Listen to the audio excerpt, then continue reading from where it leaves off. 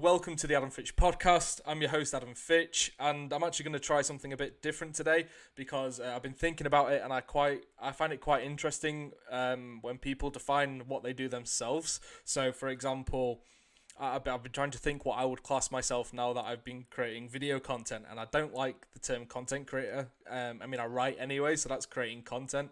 So I just kind of thought how that's viewed by other people as well. So what I'm going to do is I'm going to throw it over to my guests to introduce themselves and how they would describe themselves, like career-wise, and what they do day to day. Oh man, this honestly could be the hardest question you ask me all day. That's fine. So I am trained as a creative strategist and an art director, so that's really kind of my core competency. I have a specialty in esports and gaming, so I've been working in the industry within the context of ad agencies and talent agencies since about 2015, 2014. I am also the co-founder and a partner in Theorycraft, which is a strategic consulting and creative advisory firm. So a little bit of like helping to run our company, a little bit of actual day-to-day creative work. So I think that's... You missed something really important, though, about you. Your name. Man, what? Your name. Come on. Oh, yeah. No one needs that. No one needs your name, no. My name is Lauren Gaba Flanagan. There we go. People need to know where they can Google you and find out that you're Forbes 30 under 30 in games and stuff like that, you know. Oh, my God. Yes. Yeah, that was the thing that happened. I'm surprised you didn't bring that up. If I was on that list, I would refer to myself as Forbes 30 under 30 entry Adam Fitch. That would be like my title if I was on a Forbes list.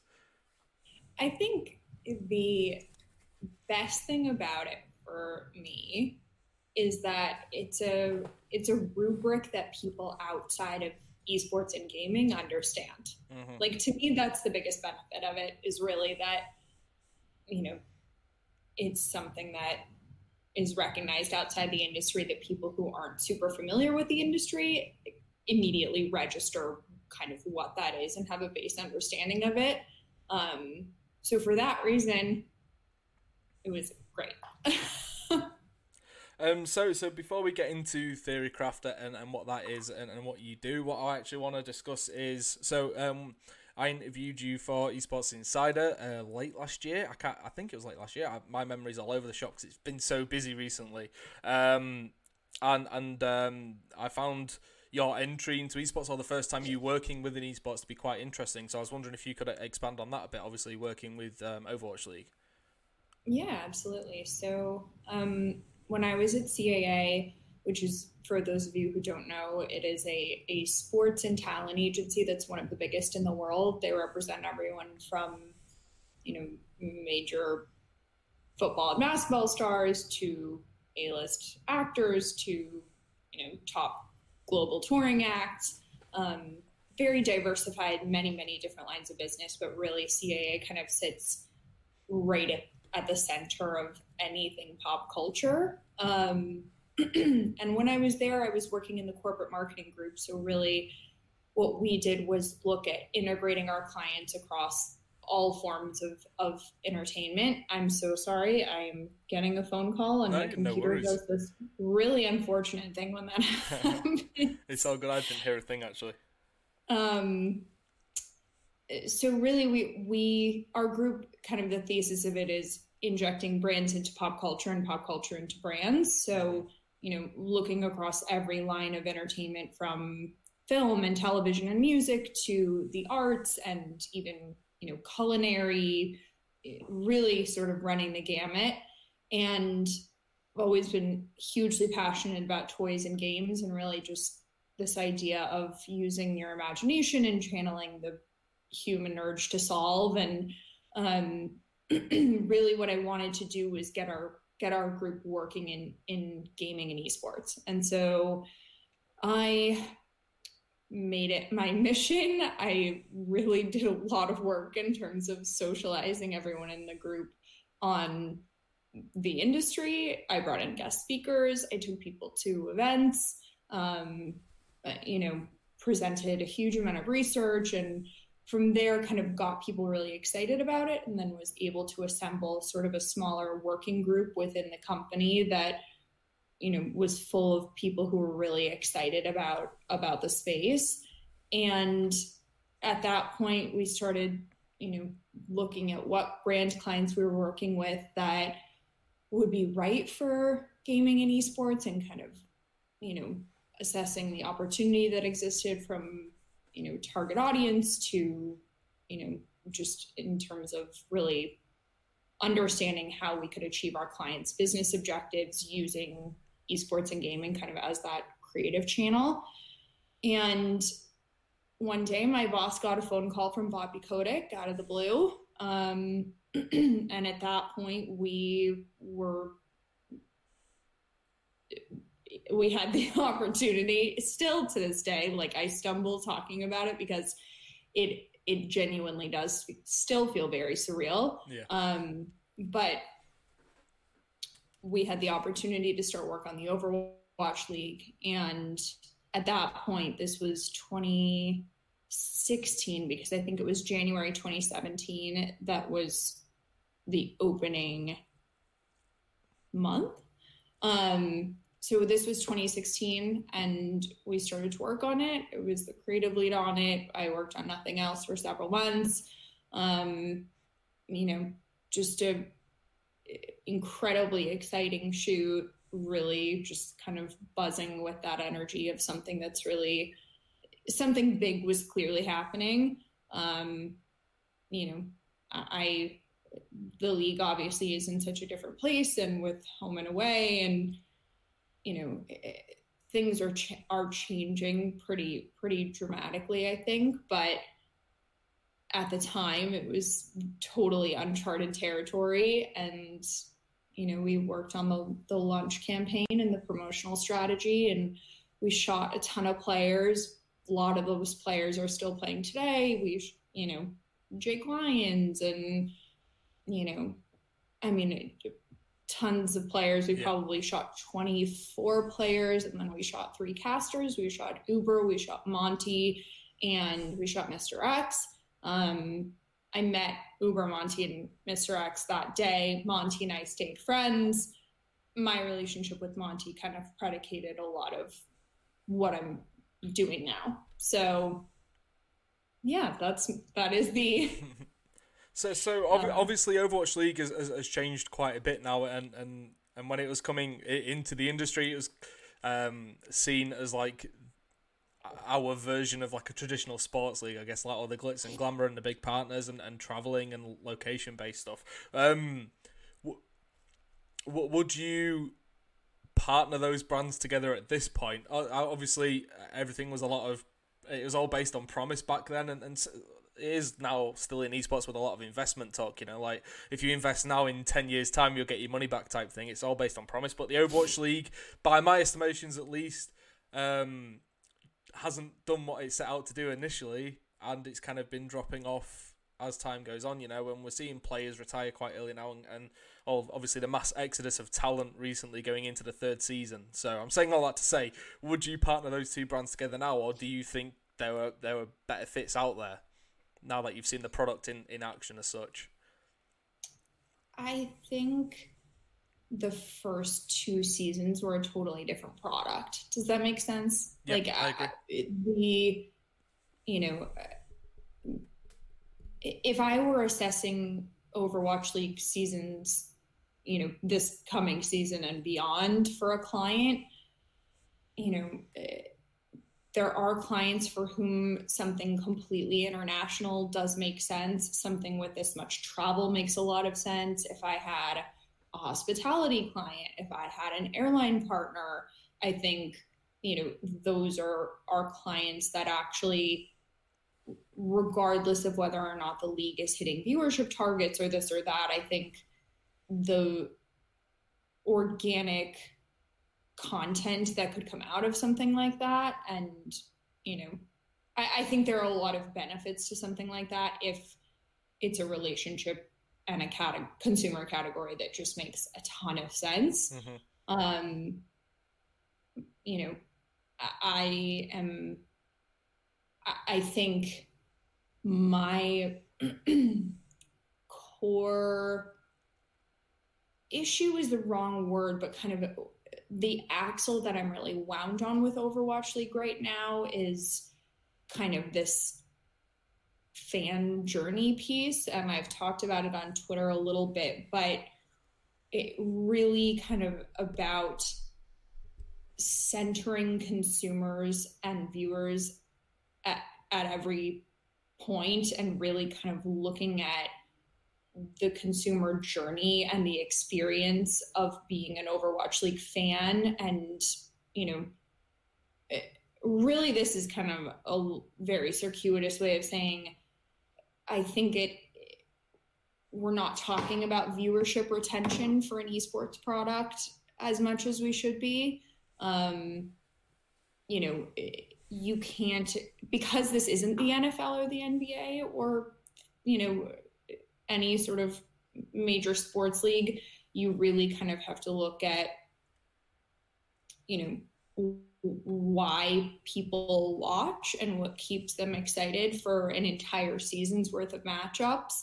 And we're not talking about that enough. Like, there actually is so much work on the back end from a marketing standpoint of what information what is the messaging that we're serving these people? When are we serving it to them?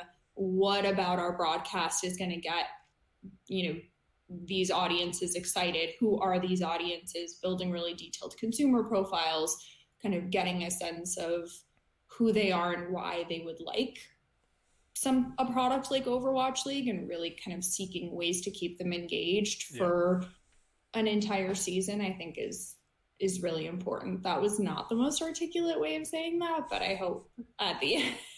No, it's fine. Don't worry. Don't like I'd prefer to be speaking with somebody who, I don't know, someone who's chatty, and has a lot of insight and brings stuff to the table, rather than some people are just very blunt and it's just a bit boring to speak to. So no, it's good. Don't worry at all. No, it's good to speak to you. So as well as Overwatch League, we've seen the likes of NBA 2K League, whether you like it or not. That's brought in a lot of partners, and Riot Games has done a good job with the LEC since it rebranded from EULCS as well in securing these big partners.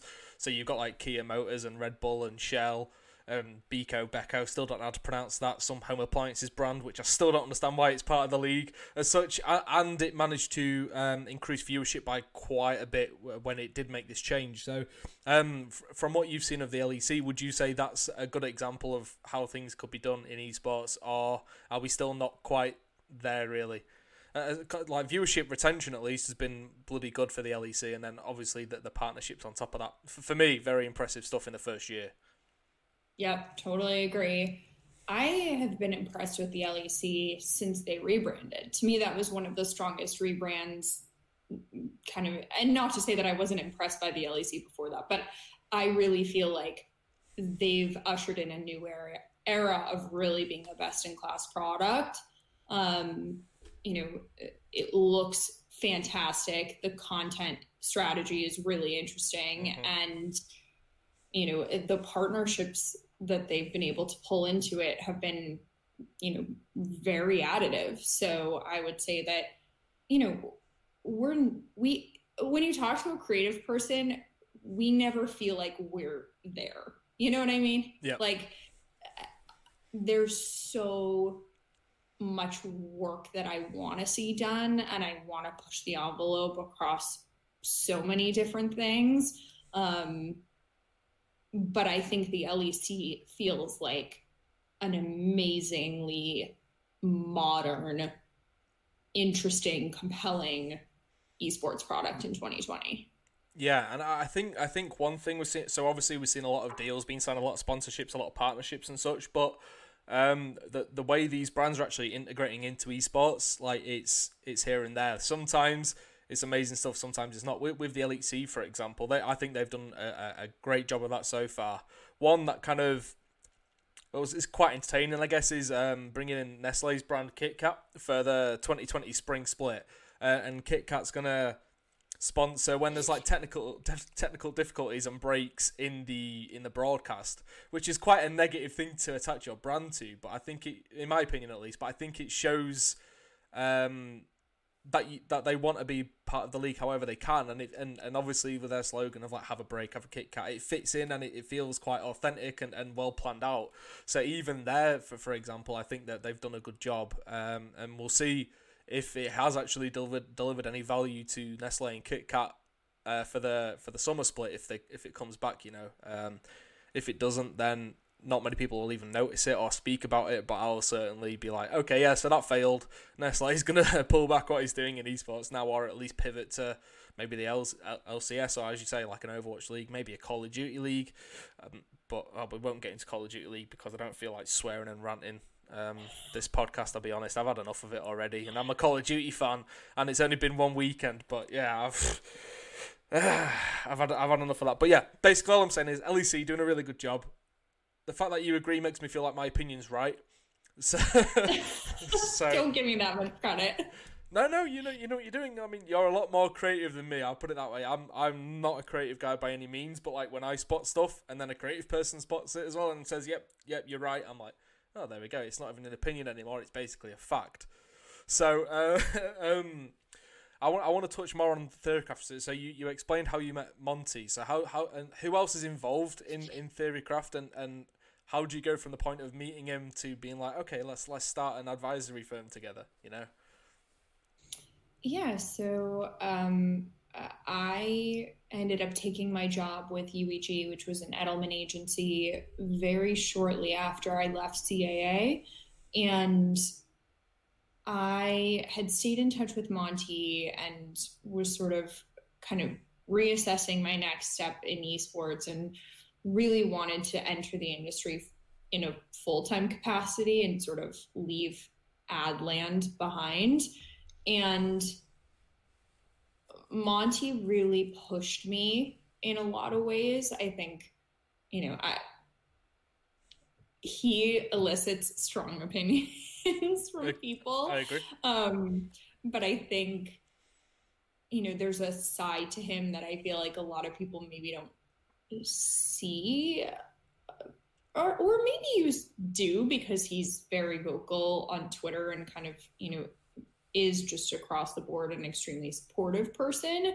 But I think he really kind of pushed me to reassess and was sort of the person saying, Lauren, why are you trying to go back to another agency? Why are you trying to go back to another talent agency? Why are you trying to kind of, go create equity in esports in a space that you have really strong expertise in for somebody else, when you could really kind of strike out on your own and build something meaningful? And, for someone coming from a place like CAA, which is a, multi-person company across the world, huge, this is also say like massive infrastructure, and coming from a place where I had that much internal support and kind of, resources and all of those things that are the major benefits of working at a huge company. That freaked me out, candidly. But, the more I kind of worked through every eventuality, the more I felt like there actually really was something there. And Monty introduced me to Bryce because Bryce was in a similar situation, just in that he had been doing Bryce has done a huge amount of consulting work. This is Bryce Blum. Yes, this is Bryce Blum. Yeah. Bryce had done a huge amount of consulting work in the past, and, we basically just sort of got together and said, it feels like it makes sense for us to kind of build our own vehicle to do this. And when you look at all four of us, we all come from dramatically different backgrounds. We really, can assemble a meaningful service offering that we feel like a lot of folks, whether it's in entertainment or in an ad agency or, a consulting firm, this skill set that we possess together is unusual. It just, it's a pretty wide breadth of services, and you don't always find people who have skill sets that complement one another like that. Choosing not to raise money before going ahead with it, was that a choice of we want full control over everything, we don't want anyone else to have their fingers in the pot as such, or what was kind of the decision process behind that, as much as you can say? Obviously, if you can't say anything at all, then let me know and we move on. No, I mean, I think people should actually be more candid about fundraising. I agree, 100%. All that sort of stuff, because I feel like there's a lot of opacity around it and not a lot of transparency. And, I would like to be the change I wish to see in the world in most cases. So I'm happy to talk about it. I think, the reality is that with a service business, it doesn't make that much sense to raise money, because when you look at what hard costs we all have computers. I should hope so. And that's literally pretty much it. I mean, we made the executive decision to all work remotely. We, we're together a lot, but, we don't have an office space. We don't have overhead right now. We haven't hired. So, really the beauty of not raising is that it gives you a ton of flexibility, and, you kind of go off of a model where it's a little bit of like, eat what you kill. Like we, are all doggedly pursuing a ton of new business.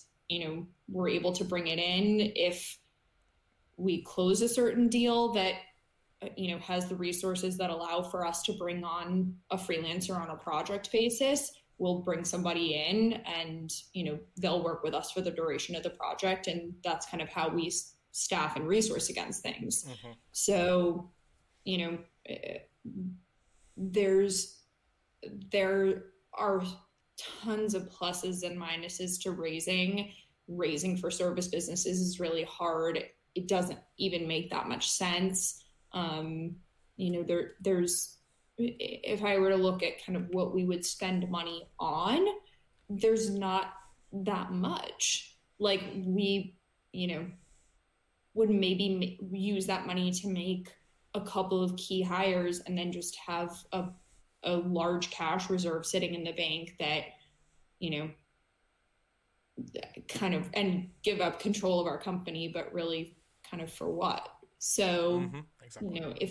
If we had, and at some point we're talking about, some other extensions of our current business that may make sense for us to raise at that point, but it's sort of a cross that bridge when you get to it kind of a thing. Of course. And something I'm noticing a lot with startups, I guess the more promising startups in esports, which is a positive thing, I think, is companies aren't rushing to raise. Like, so you got like Duke.gg, for example. It's got a lot of hype behind it now. I spoke to Ben on a previous episode of this podcast. I still don't 100% understand the premise of it and why I need it, really, to be completely honest with you, but a lot of people are championing it right now, and he's saying, right, we're not really worried about that. What we want to do is make the best products that we can and the best service that we can, and at that point we'll evaluate the options, instead of rushing into things.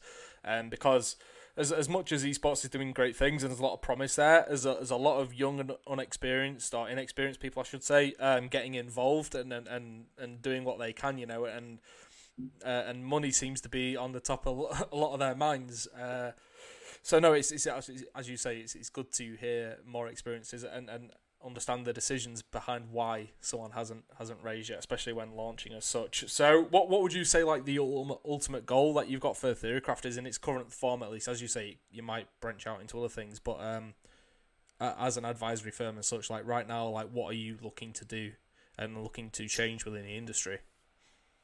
We would really like to become...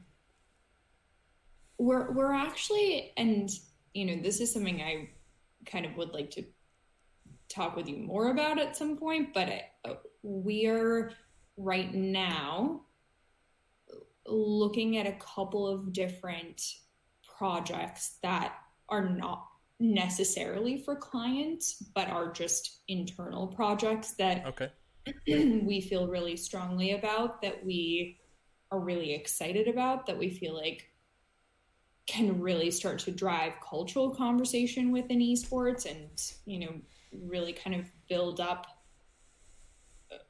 I don't want to say like tastemaking is not the right word, but we feel like there's room to do really cool creative stuff that will be incredibly well received, that, is just kind of done on our own volition in terms of the kind of work that we want to make. If we can get a client to support it, that's great. But if not, we're still going to go ahead and do it ourselves.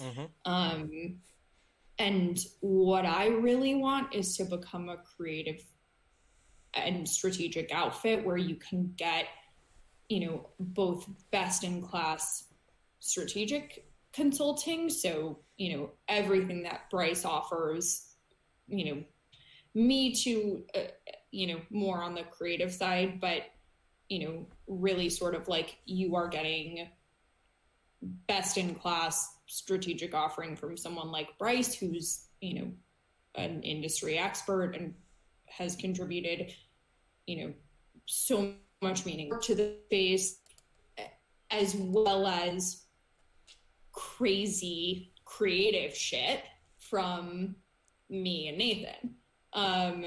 And we want to kind of like my ideal scenario is, the same brand or league or team or startup can come to us and say, I feel like I'm getting really, intelligent, kind of buttoned up business advice, in addition to like, we will push you far outside your comfort zone creatively and really push you to make cool stuff. So again, what a weird answer to your question, but I like it. No, I like it. It's true. Like, that's what I really want, is to become sort of the definitive resource for those two things. Okay, so say, right, are you more going after or more looking to work with clients, say, of the size of Activision Blizzard? Or if I was to come to you and say, look, my name's Adam Fitch, I'm starting out on this video stuff, I also write, I'm also podcasting, I'm appearing on a few things now, I want help like building the best brand I can for me. Like, are you looking to service like the full range of clients, so those in between Activision Blizzard and a small creator like me, or is it like a particular type of company or brand you're looking for?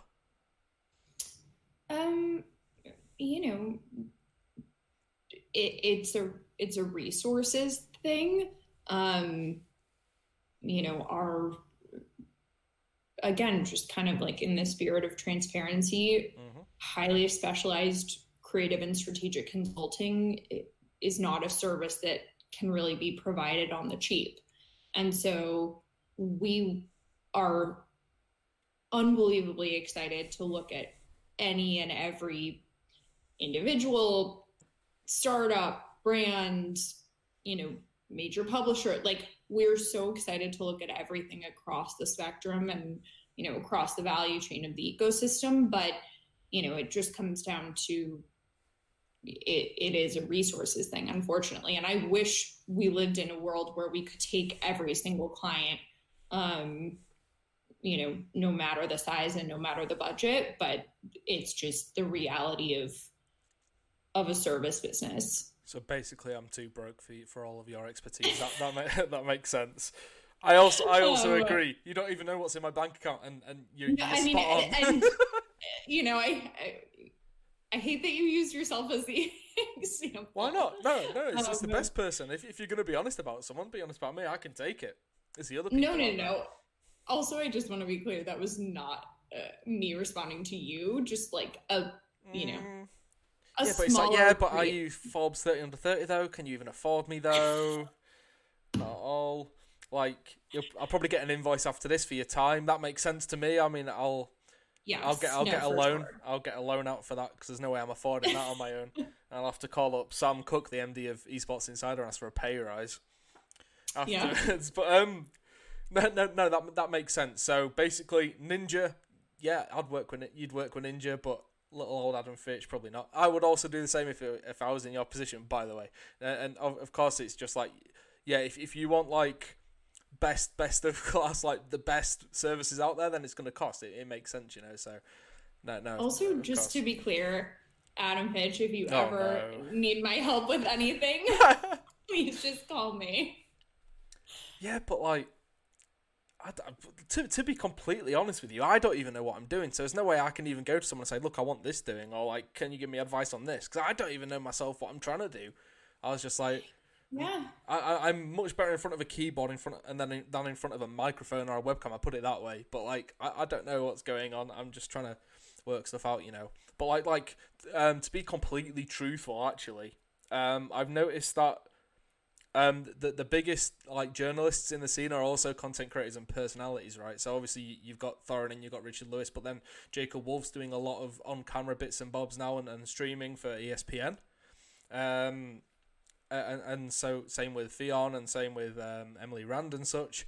And I was just like, right, well, I'm obviously missing something here. Sure, if I become a personality, that's fine. It's probably not a personality people want or need, you know what I mean? But like that, for in the spirit of transparency, there's always that's why I'm doing it. Just seeing what comes of it. So yeah, I may need some strategic help at some point. You never know, actually. Well, but you know how to reach me. I do. Well, what I want to. It's not word association, but I want to throw a few rebrands at you, or companies that have rebranded in recent times, and kind of get your opinions on them, and then afterwards we can kind of discuss why we think they've happened, if that's all right with you. Yeah. Okay, so Fnatic. I myself, I don't get it, but I don't think I'm supposed to get it. It's just like it's the third iteration of their logo now in like just over 15 years. And each time it just gets a little bit sharper, it appears. But that's all I can see from it. What did you think when you saw that? Yeah, I mean... that's the perfect answer, that. Without having to say anything else. I mean, I just... Excuse me while I just, look at another side-by-side just to refresh my memory, because I haven't looked at it in probably a week. It just seems like it's... gotten sharper and sharper as time goes on, and they seem to tweak the orange a little bit as well. But it seemed like the essence is still there, and the excuse they used was, it fits. It more fits. It's like a more visual representation of what our brand stands for now, and it all seems wishy-washy crap to me. But I'm not a creative. Yeah, I mean, rebrands are really challenging for a number of reasons. I think, the most important thing is having a point of view and knowing and being able to clearly articulate why you're doing it. Right. And, that'll be true for every rebrand you're about to throw at me word association style, but, yeah, I'm just like, I have a reason, have a point of view, clearly message it to me, the reader, right? And yeah. Okay. So I think we agree on that with two very different answers, but I think we borderline agree. I'm not putting any words in your mouth there, right? So next one I'm not sure about at all. I can't decide whether it was worthwhile or not. But obviously it's not for me to decide that. It's up to them. North, the Danish organisation, went from a lion to a goofy dragon. And in the meanwhile, in between having one brand and moving to the other, it actually just went and deleted all of it. I'm pretty sure most of its videos, all of its tweets, all of its Facebook posts, everything. Like, that's a complete rebrand. That's like, okay, the old us doesn't exist. Yeah, that was the hardest part for me to swallow of the North rebrand. There are elements of it I actually really love. I love this, they've done an amazing job of incorporating this kind of sense of place into all of their branding. It is so clear that they're from Scandinavia, homage to their Viking roots, all of these sort of like beautiful Viking knots and, mythology. And there's a lot there that is super cool. And I worked on Canada Goose back in the day, and really there's something incredibly powerful about brands that are hailing from kind of the northernmost places on earth, and the sense of, community and togetherness that you feel with other people from those parts of the world. And I know that sounds cerebral for someone who's not a brand strategist, but there's something powerful there, and I love that North is channeling that. I think the hard part is, I wish they had just, the logo itself is my least favorite part of the rebrand. I think it's, I thought that they had a totally solid logo before. The hardest part for me is that they deleted their entire brand up until this point. Yeah, very strange move. I understand wanting to completely start fresh and feel like you're building something from the ground up. That said, you can still do that while not erasing your history. And also, when you black out social channels like that, your fans start to wonder what's going on with the organization. Is there new ownership? Should I be concerned? Are they going bankrupt? There's just too much there's too much room left for questioning. Yeah. And people not knowing whether or not, this is something cool and exciting versus scary and bad. Okay, that's fair enough. Evil Geniuses. Now, after the backlash that they faced there, obviously with Peak Six Investments coming in and buying it out and such, they're taking complete control. Obviously, they want to take it in a new direction. But they actually came out in response to all the criticism, saying, "Oh, it's not entirely done yet. There are elements that are going to come back into it. We just haven't got those sorted yet." So either that's a lie, or they've put out a new logo that isn't actually ready yet.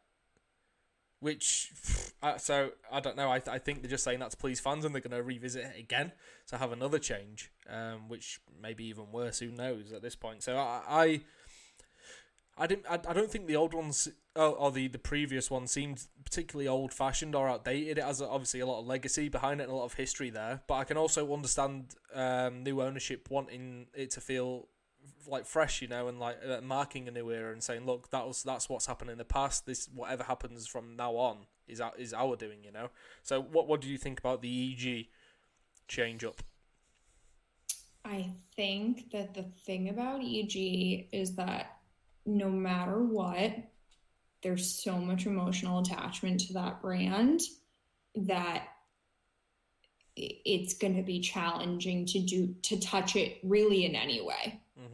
And that's just the bottom line, in my opinion. And, objectively, when I look at it, when Nathan looks at it, if we're looking at this in a vacuum, just Lauren and Nathan, designers and art directors, mechanically, it's good design.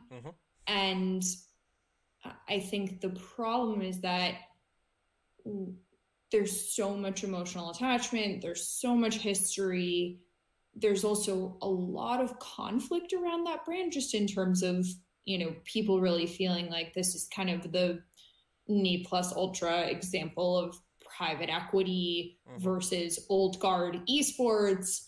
And, there is a lot of, it's in a very emotionally charged conversation, the one about EG. And I think,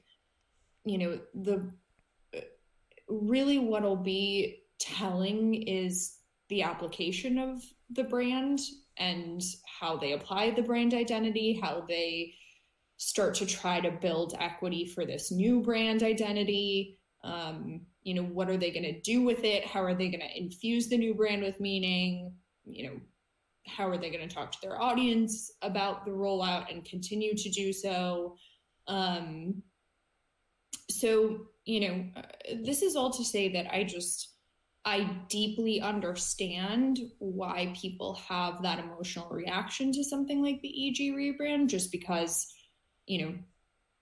fandom is a personality trait. Like, if you're looking at it just from like a, brand strategist perspective, like it's a core part of how people identify. And so when you change that or take it away or, make people feel like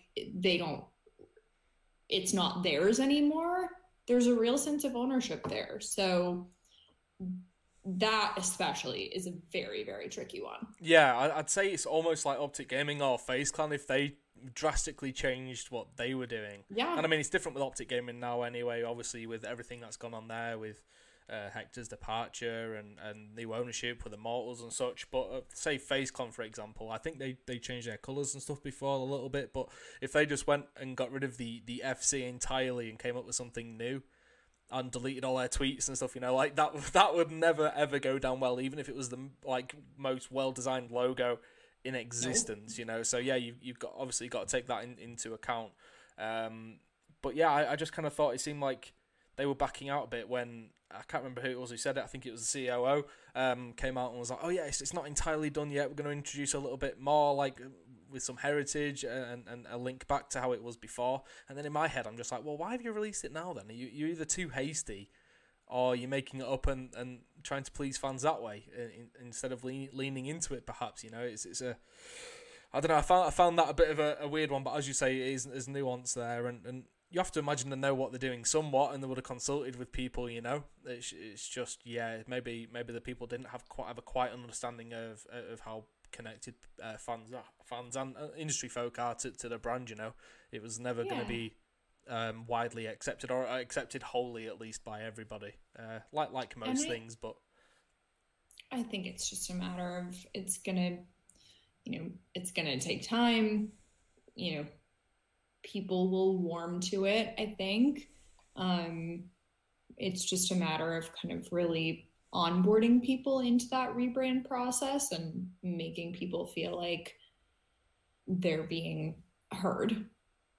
Okay. No, I agree. And I've got a tricky question that I would fully understand if you did not want to answer. It's tricky, like, your answer will probably be there straight away, but whether you can or want to say it or not is entirely different. Okay. If you were given free reign on any organizational branding or like approach and everything, right?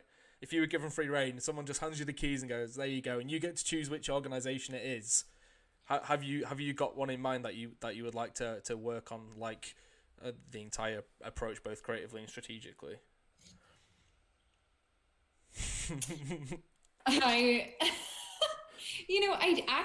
don't have if I had an instant, like, no doubt in my mind, it would be this team answer for this, I would probably just be candid and tell you and give you a reason why. Right. The reality is that I actually feel like a lot of brands in esports just need to sort of, I'm trying to think of kind of the easiest way to describe it for someone who's not, dealing with brand building day to day like I am. Mm-hmm. I think origin stories of these brands in esports are oftentimes, most of the time, really interesting. Like FaZe Clan, for example, their logo was drawn by one of their by Temper, by Temper, one of their marquee pieces of talent. Like, they're, a lot of these organizations were just an idea that someone had in their bedroom late at night that ended up becoming what it is now. And those origin stories are all so interesting, and what the decisions they've made about the brands oftentimes are really interesting as well. I think there's just some storytelling that's missing, and just putting a little bit of like rigor and structure around these brands and how they're communicated. And, you know, I give my clients this example all the time, which is, you know, if I'm in an airport and I see someone wearing a hat with your team's logo on it, I don't know anything about esports. I ask them kind of, what is that hat? What's that team? What does that logo mean to you? Why do you care about it? What does that organization stand for? That person should be able to articulate an answer. And a lot of the time, the answer is something to the effect of like, they do well in the games that I care about, or my favorite player plays for them. Yeah. And though, as a brand strategist, those aren't the answers that we want to hear, just because you know, I've said this many times before, but I'll say it again, just, you know, for the purposes of consistency of me going on the record again and saying this, you know, in esports, you don't have generational affinity like you do in traditional sports, and you don't have geography. And when you are lacking these two kind of really core tenets of what drive fandom in traditional sports, you have to solve for those things in creative ways. And I would like to help as many teams as would like our help, you know, trying to work through that and really helping organizations, you know, build brands with the correct architecture and storytelling and, you know, narrative mapping and strategic thought behind them as possible. Got you. No, that's fair enough, and that's a better answer than just picking one, to be fair. So in the spirit of keeping these episodes under an hour long, because we're getting towards it now, and respecting your time and the fact that I'm absolutely drowned in work as well, what we will do is we'll call it a day here. Unfortunately, there's a lot more that I would like to have spoken about, but perhaps a part 2 one day, who knows. So on Twitter especially, that's where I see your output the most. You're very insightful, so where can people find yourself and Theorycraft on there if they want to follow you? Yeah, so me personally, I'm at LG Flanagan pretty much everywhere.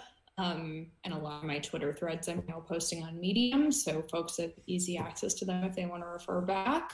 Theorycraft, we are Theorycraft ADV everywhere, so short for advisory. So that's our website, that's our Instagram, that's our Twitter, all of that kind of stuff. So we're also hello@theorycraftadv.com. If anyone saw this and would like to get in touch, that's the easiest way.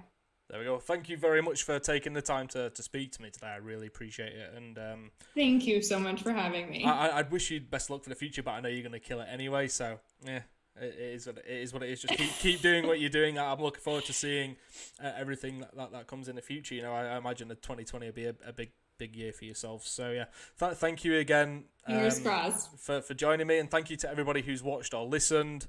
This is the Adam Fitch Podcast, and it comes out every week on Tuesdays at some time. I don't know. It's on every platform. Go look for it, search for my name, and you will find it. Thank you all very much. Cheers.